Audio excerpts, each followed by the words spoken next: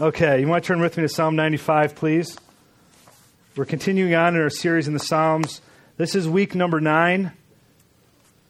We are coming to an end, a conclusion of our series next week, where we'll be together at the Villa Cesar in Schererville, right behind the Home Depot. And that service will be at 10 o'clock. So do not come here. You'll be alone. You'll be by yourself, and you'll have to head farther south quickly. But that service will be at 10 o'clock, and so we will be celebrating with Living Word and Crosspoint together. And it is a grand celebration. We love getting together as churches. It's just a good time of rejoicing at what God has done, celebrating His Word together. It's just good to get together with other people who are worshiping the Lord. All right, Psalm 95. Before I get into Psalm 95, we are, as a church, we started here about a year and a couple weeks ago. And so as the time has progressed, we moved to 2 services because we were unable to fit everyone here in this building at one time. And so because of that, we've going to 2 services. It's made this service fairly full. It's made the first service a little empty at times. And so we've really been feeling like God would have us to move back together into one service again. But that's not going to happen in this building. By law, we're only allowed to have 100 people here in this room. And so as we've grown larger than 100, we need to go to some place that will allow us to do that.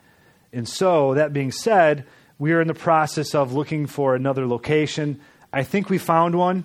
There's a building behind the post office on Kennedy Avenue in Highland that we are able to rent for 4 hours a Sunday morning. No one else is running the place, so we'll be able to keep our stuff there. I think it's going to work. I'll let you know. We'll find out this week. But this is God's provision to us. We're going to move back to one service. We are a body, and I believe there's people here that come to the first service who do not know you, and you don't know them. And I feel like, man, for us to move forward as a body, we need to come back together again as one body, as one person. And so we're going to do that.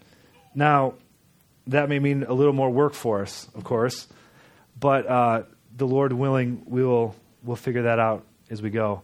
But we are here today. We are here as a church plant, not because we feel like God has brought us to 100 people and we're done. God, we've done the mission. We've filled the building. Now we're good. God has yet a harvest for us. And God is yet working in our midst. And God is yet able to continue to bring people to salvation, to knowledge of Jesus Christ. And we want to be a part of that with all that we are. And so we will be moving soon. But we're going to let you know all about that. Okay, Psalm 95, starting for the 3rd time. I'm going to read and then we're going to pray.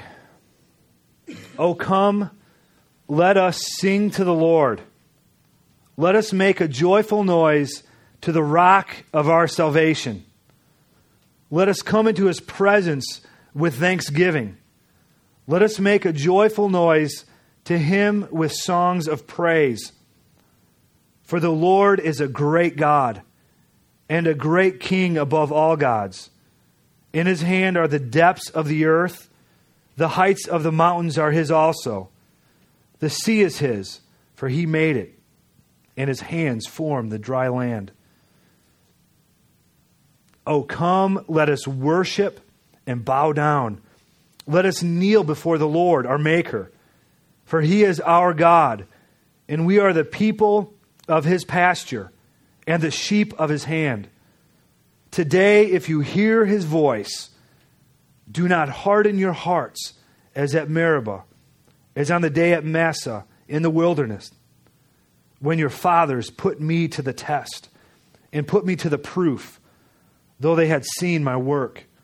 For 40 years I loathed that generation and said, they are a people who go astray in their heart, and they have not known my ways. Therefore, I swore in my wrath, they shall not enter my rest. And Lord, as we approach your word this morning, we are thankful that you've given us your word to instruct, to reveal Jesus. We are thankful that your word is speaking, that your word is not dormant but is active. And so we would ask this morning that you would penetrate our hearts with your word. We also ask that you would remove distractions, hindrances, open our eyes to see the glory written across every page of Scripture. And Lord, we just give thanks, God, because you are good and faithful. And your word endures forever. In Jesus' name, amen. All right, well, Psalm 95, it's a song of praise. It's a corporate song. But I look at this passage and I kind of break it into three sections. So in the beginning, in verses 1 through 5, there's a call to praise God joyfully for who He is. And then in verses 6 and 7, we are called to humble ourselves before Him because of who we are to Him. And then lastly, we're given an exhortation, a call to keep a responsive heart to God's voice. It's a warning against disobedience. It's a very serious warning. So we're going to start off by looking at a call to praise. This is an invitation to us. We start this passage with this continued refrain, let us sing, let us make a joyful noise, let us come into His presence with thanksgiving, let us make a joyful noise with Him, a song of praise. There's this constant refrain of let us come, let us praise, let us worship, let us come before the Lord. There's this invitation over and over and over again. And this is for us an expression of praise. Why do we sing the way that we do on a Sunday morning? Why does Adam, as we're singing, instruct us and encourage us to make a joyful noise, to sing out to the Lord, a cry of praise? Is that just something that He made up on the spot? Hopefully it works out for everybody. No, we see in passages of Scripture like this, that God is saying this is appropriate response to who I am. This is appropriate. Now, we believe that praise and worship is much bigger than a Sunday morning experience for half an hour, 45 minutes. It is much bigger than that. Our lives are a song of praise to the Lord. Everything we do has the potential to be worship unto God. Everything. Everything we do, our lives, day in and day out, minute by minute, there is an opportunity to worship the Lord. But like this, what this passage is doing, though, I believe, is we're going to talk about the corporate time together. So I believe this is an invitation for us as we come together corporately. So let's look at the different expressions of praise. It says, make a joyful noise. This is an opportunity for us to respond where you can't contain yourself. There's times when we are worshiping God that it's just bubbling up and it's brimming over in us. And I believe part of that response in us is not because we show up on Sunday morning half awake, tired, singing some songs. Now, okay, God's bubbling up inside of me and I feel... No, I believe it's because we have been meditating on God's Word and in His presence throughout the week. And when the time comes for us to worship on a Sunday morning, there is an explosion in our hearts. There is an explosion of what God's doing. There's a joyful noise that you can't contain yourself any longer. Because we have, in a sense, the pump has been primed all week and we are ready to go. Not only that, but He says, enter His presence with thanksgiving. With thanksgiving. As we remember the work of God in our lives and in Scripture, it will produce a thanksgiving. I think so often in my own life, there's just a focus on the here and now, what's going on, how am I feeling, what am I doing? And I completely forget what God has done. How God has saved me and redeemed me. He's drawn my life from the pit, from disobedience and emptiness, fruitlessness. God has done a work, and that produces thanksgiving in us. Not only that, as we look into His Word and we see all that God has done in Jesus Christ, how God has given His Son to die on the cross for our sins, He's made a way of life for us and filled us with His Spirit. There should be a thanksgiving that bubbles up in our hearts as we consider who God is. Not only that, but songs of praise. When I hear about these things that it begins to talk about, It's just a joyful explosion that happens when we begin to consider who God is. We should be singing loudly. We should be belting these songs out. This isn't just, if we look at this passage, he's not just talking about people who just kind of sit back and I don't really like this song. I thought we sang this 3 weeks in a row, and man, that drum just missed a beat, and Adam's voice is off, and man, we can so easily do that. What he's talking about is we fix our eyes upon Jesus. There should be an explosion, a cry of celebration and rejoicing for who Jesus is. And I want to ask you, I want to ask myself this: do we approach God this way? Is my worship anything less than this? When the psalmist begins to describe appropriately our response of worship to God, am I worshiping this way? Have I given myself to this? Do we worship God this way?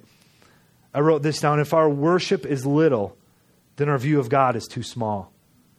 So often we come before God and we don't verbalize, we don't even have to even formulate in our mind, but if our worship is little, I would question, what's our view of God? Who is God? And in this passage, he goes on to say, in his hand are the depths of the earth, and the heights of the mountains are his also. The sea he made it, and the hands formed the dry land. He begins to describe some things, the greatness and glory of God as he's created the earth. But it brings me back just to, it brings to mind a passage in 1 Kings, and you don't have to turn there, but the Syrian army is going to attack Israel. And in this passage, Syria comes against Israel. Israel comes and waylays the Syrian army, even though they had many more men and they had chariots and horses and kind of advanced military things. And so the king's conclusion of why Israel had beat them, the Syrian army, was this. The king of Syria said, well, it's because their God is the God of the hills, but he's not the God of the plains. So what we're going to do is we're going to attack them in the plains because their God is only limited to the hills. And then God, in verse 20, chapter 20, verse 28 of 1 Kings, says, because the king of Syria thinks that I'm only God of the hills and not the plains, when they come against you in the plains, we're going to rout them. And they do. Israel wipes them out. I think it takes out, they wipe out 100,000 men in the plains. And it's a good reminder for us. There was a time in my life when I had a good friend of mine not walking with the Lord, not following the things of God at all. And there was a time in my life where I prayed for my friend for, I'd say, 2 or 3 years. And there was no change in his life at all. If anything, it got worse. And it got worse, and it just slowly digressed. And there came a point in my heart where I said to God, God, he is beyond hope. And therefore, I'm going to give up. I'm praying for him. I'm done. He's done. I don't believe that you can redeem his life where he's at right now. There's no hope for him. And what I was doing in that moment is I was deciding that God was a God of the hills, but not the mountains. There was a point in my life where I thought, God, I still pray to you. I still believe you can do things. I still believe you can save people. But this one over here is a mountain. And I don't believe you're a God of the mountains. I believe you're a God of the hills. And you know what?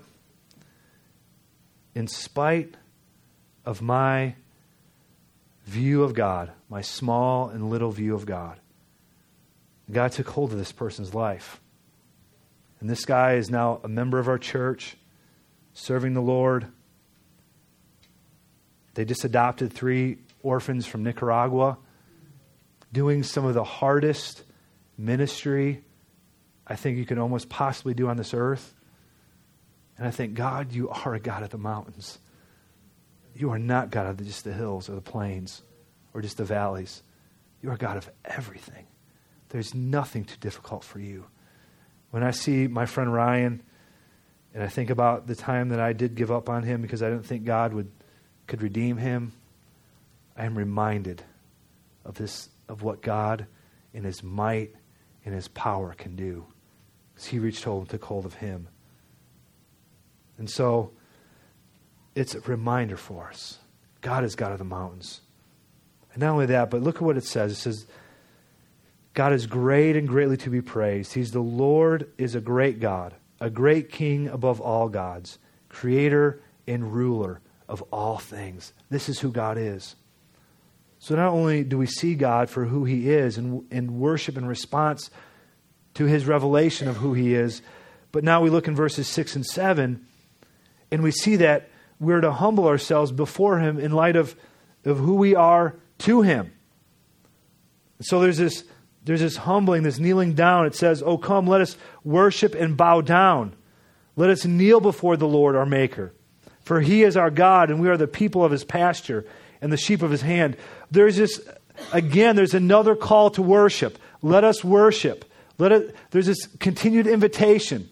Now we see not because of not only who God is, but there's an invitation to worship for who we are to him. And this is how he describes us. He doesn't describe us and call us to worship because we are the massive sharks in his aquarium, or the lions in his jungle, or the gigantic bears in his forest. We're none of these great creatures that he describes us. He says we're simply the sheep of his hand. We belong in his pasture. There's nothing great and mighty about sheep. There's nothing. Humble, lowly, defenseless, stupid, easily frightened. That's who he says we are. And I sometimes think, well, if we were this lion and God came to us, God's coming to us because we are these ferocious lions who will devour anything. God, you give us something to do, we'll eat it up. That's not what God does. God says, because you're sheep, because you're defenseless, because you're helpless, because there's very little that you can do, I'm going to take hold of you anyways. And my glory will be seen in anything that you do. It's because of that. Because that we are sheep of his pasture. He's taken hold of us. And this is who we are. This is what God has done in us. And you know what? Us being his sheep, Jesus is the great fulfillment of this shepherd. He's the messianic shepherd. Us being sheep, we have a shepherd, and his name is Jesus. And shepherds in the West, the way in which they bring sheep out and in during the day is in the West, shepherds will have a dog, and they will stand behind the sheep and drive them out with the dog. But in the Near East, where Jesus was, the way in which they led the sheep was the shepherd would go before the sheep. He'd call the sheep out. He'd beckon the sheep to come forward. Call the sheep, and the sheep would know his name.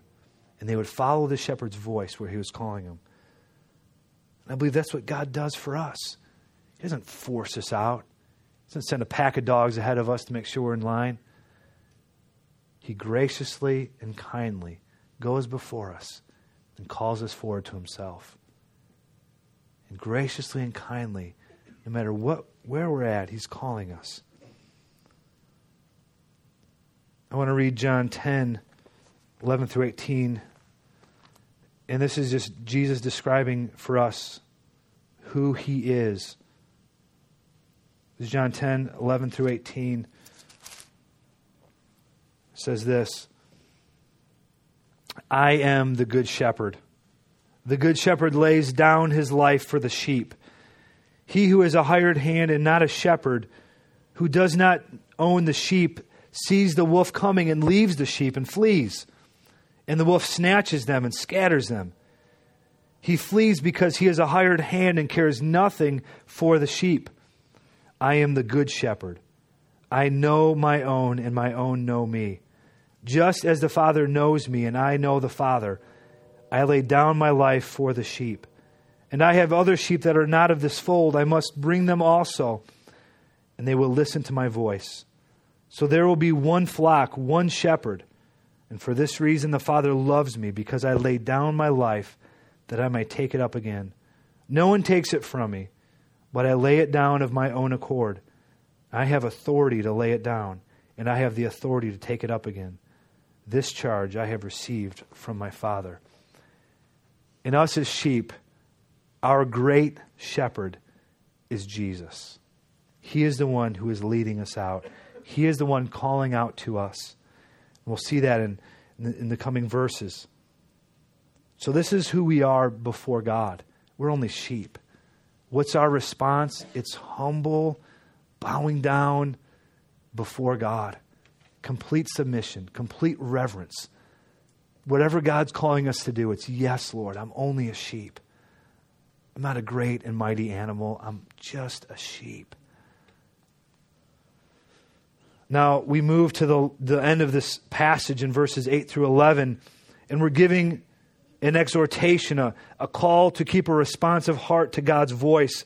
And it's a warning for us against disobedience. And this is what he says: today, if you hear his voice, do not harden your hearts as at Meribah, as on the day at Massah in the wilderness, when your fathers put me to the test and put me to the proof, though they had seen my work.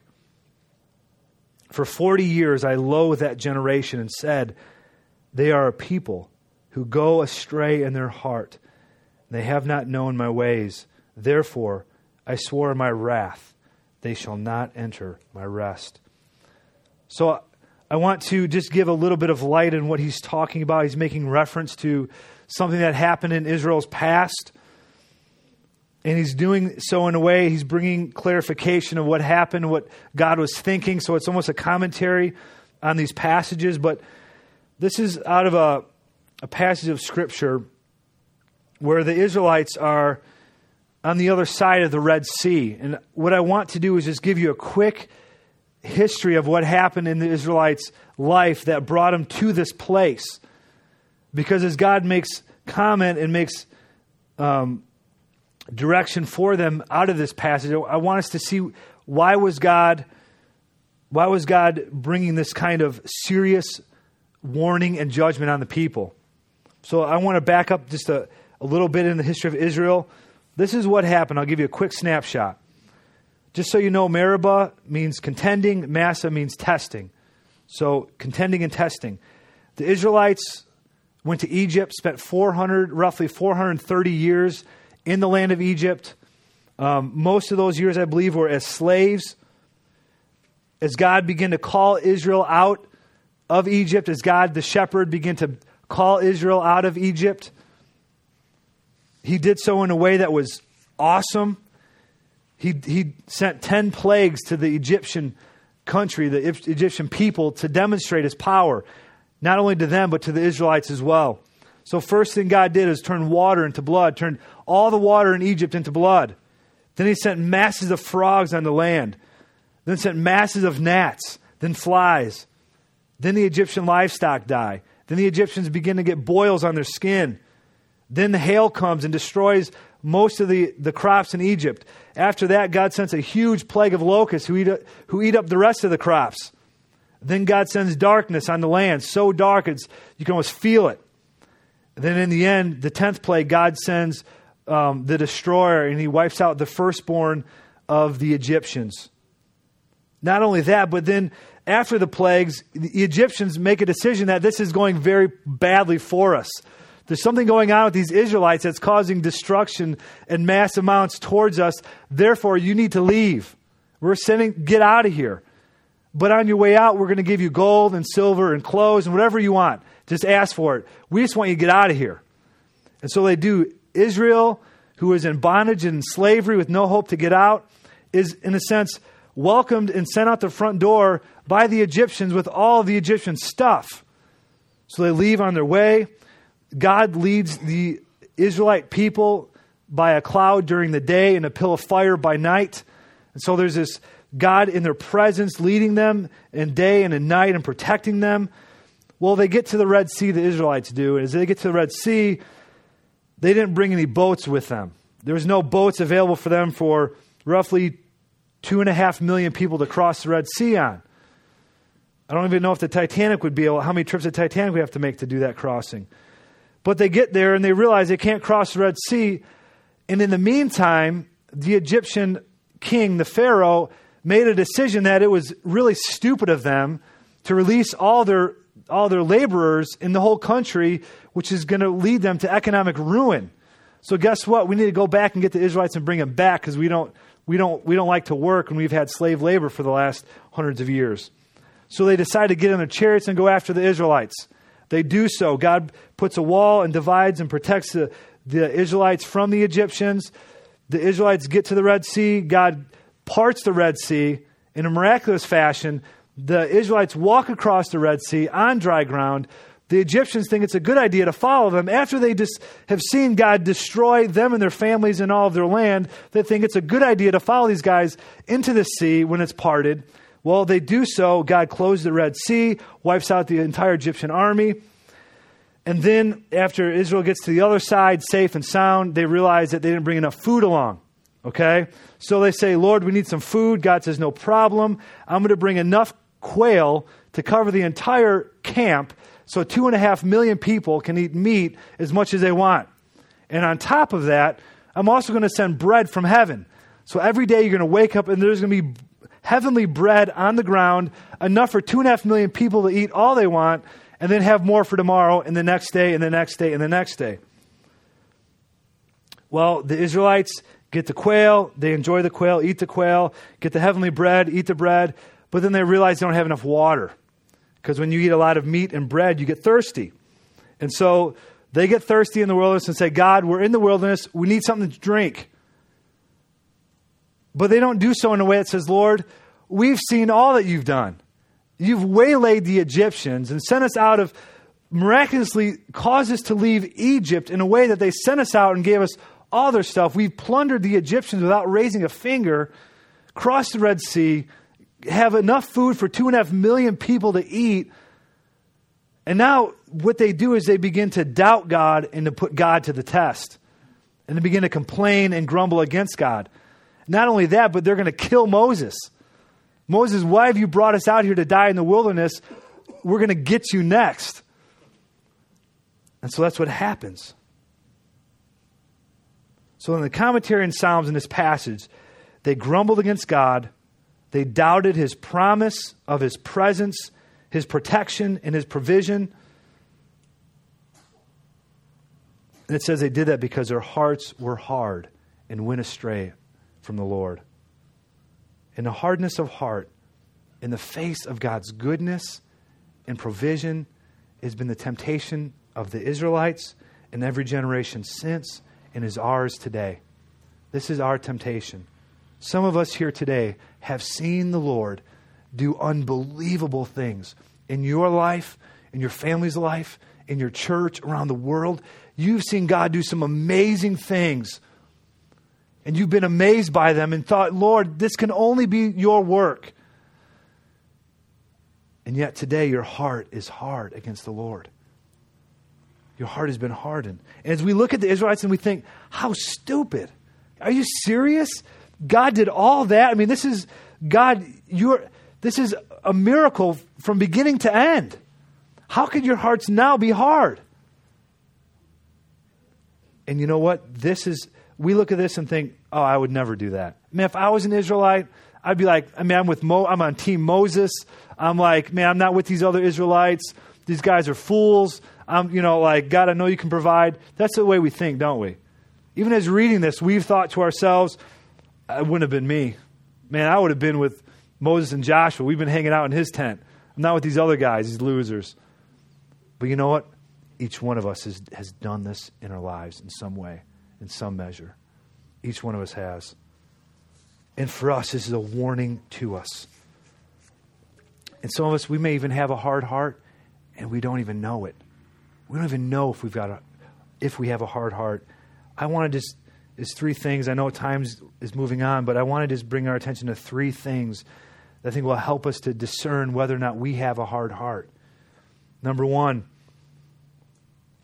talks about in verse 9, they put God to the test, even though they saw his work. If our hearts are cynical, there's an underlying distrust of who God is and what he can do. There's an underlying distrust of God. Yeah, I've seen it, God. I know you can do that, but like where I was, God, my buddy's beyond your reach. There's a cynicalness in our hearts, cynicism. Not only that, but we see in verse 10, there's disobedience. I'm talking about a repeated walking in disobedience to God's word for your life and God's direction for your life. There's an area of sin that we've put up with, that we've just said, well, it's just who I am. It's too hard. I don't like doing that. God, your work is impossible to do. Therefore, I'm going to walk in my own desires and my own ways, and it will be in disobedience, but too bad. And so we begin to walk in disobedience. We've got a hard heart. I think the third thing I see, and this is from verses 1 and 6, if our worship is apathetic. We've come here today and we just go through the motions. You might have been to church 100 times, 1,000,000 times in your life, and you come and it's just kind of, who cares? I don't feel like singing. Tired. Even though I got an extra hour of sleep last night, I'm still tired. Who knows what it is? But it's apathetic. It looks nothing like verses 1 and 6 talk about. We've got a hard heart. And today it says, if you hear his voice, this is the voice of the Lord. It was the same for the people in Jesus' day as it is today. God's voice, Jesus is saying this, come to me, all who labor and are heavy laden, and I will give you rest. Take my yoke upon you and learn from me, for I am gentle and lowly in heart, and you will find rest for your souls. The word of God that went out from Jesus' mouth 2,000 years ago is the same word that resonates and rings out to us today. Come to me. Come to me. You're laden, weary, heavy-hearted. And here Jesus is. He's offering us eternal life and forgiveness of sins over and over and over again. This is his voice going out to us.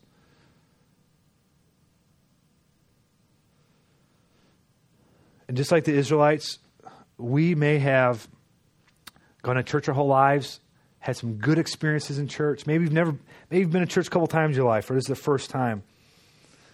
You may have had some good church experiences. You may have gone on mission trips across the world. You may give generously. You may help serve. You may have done all these things for the Lord. Just like the Israelites, man, they could have came out on the other side of the Red Sea, and they could say, look at the work that God's done in us. Man, we waylaid Egypt. Man, we crossed the Red Sea like no one's business. Man, look at what we did. We're giving each other high fives. And I mean, but the thing is, their hearts were still hard. You know what? The gospel of Jesus Christ, that he died for our sins, is good news for us today. And it's not just for those who have never committed and given their lives to Christ and trusted in Jesus for salvation. It is good news for all of us. Because no matter what we have done, no matter where we have gone, what we have said, what we have seen, the sins we've committed, Jesus' offer of forgiveness and clothing and righteousness is still good for us today. That we don't trust in our own work to come before God on our own merits and our own, look the way I've tithed, look at the way I've given myself to serve, look at how we crossed that Red Sea, look at all the things we've seen you do.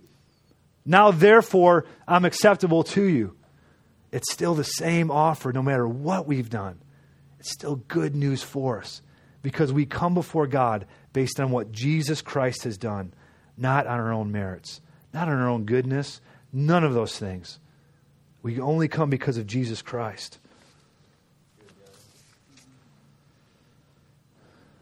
And the same ground before the cross that we stood on at our conversion is still the same ground that we stand on today.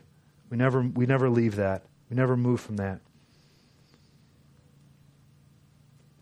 I want to end by just looking at this warning to us in these last few verses because I believe this is a good and a serious warning for us as a church. As I was working on this passage this week, I kind of, in my mind, kind of formulated okay, you're either hardened, you have a hard heart, or you've got a soft heart and you're obedient, or you're kind of like in the middle where you're, some weeks it's kind of, I'll kind of, get into it, and some weeks I won't get into it, and just depending on how I feel and if I got enough sleep the night before and all those things. So there's, in my mind, I almost formulated 3 roads, kind of the hardened heart, the soft heart, and kind of the maybe a little bit in between. And I feel like I've spent probably most of my life in this kind of middle road. But as I begin to look at this and begin to contemplate what it's saying here, there isn't 3 options. There's only 2. Either your heart is soft or your heart is hard. There isn't a middle ground of maybe it is and maybe it isn't. If that's the case, then it is. He doesn't give us a third option here. There wasn't a couple of the Israelites who were kind of in the middle, kind of opted out of God's judgment.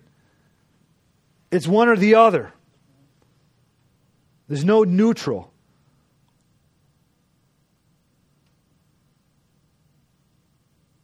And because of their hardness of heart, God sent them to wander in the wilderness, experiencing His judgment on their lives.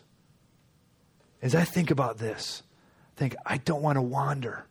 I don't want our church to wander. I want to give myself to the things of God half-heartedly, thinking that it's somehow okay because I'm in the middle. I want to give myself fully to the things of God. I want us as a church to give ourselves fully to the things of God. I want Benji to grow up in a church where we are passionately pursuing God. We're not just wandering in the wilderness, hoping that things are going to work out. We've done our duty. We've come to church. We've sang some songs. Well, we kind of needed to do some stuff with serving, so we kind of did that. But the whole time I'm wondering, when is this thing going to end? And hope they find more volunteers so I don't have to give as much.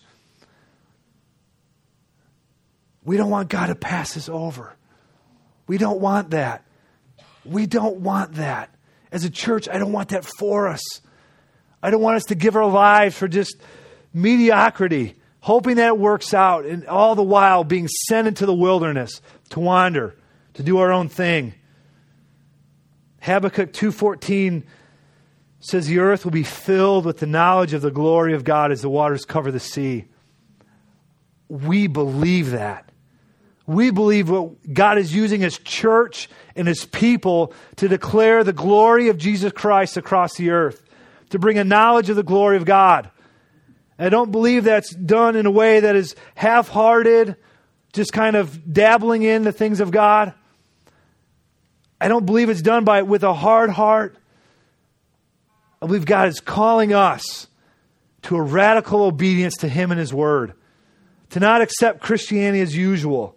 This is a serious warning. We should hear this and we should tremble. Is my heart hard? Am I the people who will be sent to wander in the wilderness? Just because I've experienced your goodness and faithfulness in the past and seen you do some miraculous things doesn't mean I can just rest on that and go about my business as usual, doing my own thing. Well, I did some missions. I gave some money. That's what the Israelites did. They saw the work of God. They were in the middle of the work of God. God was working in their midst. It was awesome. For us as a church, we didn't plant here in Highland so that we can grow to be 100 people and pat ourselves on the back and be done and go home. We have just enough to make it by. Any more work than this is too hard. Therefore, I'm going to fill my life with a bunch of other stuff. And I can have my own life and have kind of this God thing going on the side. And when I have time, I'll bring the God thing into my life. This needs to be an all-consuming passion of our lives. This is worth giving our lives to. This is the eternal purposes of God. Not fading, not going away. All the other things we fill our life with, it's going to go away. All the other hobbies, it's going to burn and go away. It's going to break down. It's going to collect rust and dust and all these other things. But the purposes of God last forever. I want to challenge us as a church. Let's be the kind of people who hear the voice of the Lord and walk in obedience to it, not allowing our hearts to get hard. I feel like this is a call for us to radical discipleship. And I believe it starts with repentance. Guys, some of us here today, and me included, I believe that we have areas of our lives that we have allowed to get hard towards the things of God, and we've just put up with it because that's the way it is, that's the way it's gone. And I believe God is calling each one of us to examine our hearts by His grace and mercy to repent and find freedom in life to walk in obedience to Him. And so I want to call us, I want to challenge us, I want to encourage us. I don't want to wander. I don't want to give my life to just wandering in the desert as a church. Oh, I want us to move forward in all the things that God has for us. That we would be the people who would hear His voice and not allow our hearts to get hard, to be sent to wander. So I'm going to pray and close this out. Larry's going to lead us in communion. But I believe God is even now putting His finger in areas of our lives, in our hearts, where we need to come before Him and lay those things down before God and ask to not only to the strength to walk in obedience, but the grace to be forgiven and turn from those sins and turn from that disobedience and walk in His ways. Lord, we don't want to be the people. God, we don't want to be the people who hear Your voice and our hearts are hardened against You and we walk in cynicism and in disobedience. God, we ask this morning, God, that You would bring repentance in Your kindness, that You would lead us to repentance. God, that in Your mercy, You would lead us towards Jesus Christ, our hope and our Savior. Lord, that we would lay it all before You at Your cross and receive mercy and grace to walk in obedience. And Lord, so now we ask that by Your Spirit You would bring conviction of sin that leads to repentance. And God, that we would be the people who would heed Your voice to us and walk in obedience for Your glory, for the sake of our church and this community, for the children in this place, for the people who have yet need to hear Your voice. Let it be so. In Jesus' name.